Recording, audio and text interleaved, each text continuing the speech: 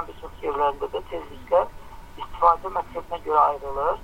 Bu məqsəd zamanı da xüsusi əhəmiyyətli tezliklər nəsə radioyan üçün nəzərdə tutulur. O tezliklər üçün hərbi əməkdaşlıq üçün, yaxud hərbi xəbərləşmə üçün, yaxud naviqasiya, aviasiya, dəniz naviqasiyaları və s. üçün istifadə olan tezliklər başqadır. Amma radio məqsədli tezliklər isə tənzimləyici dövlət qurumunun sərəncamına verilir və o ayrılır.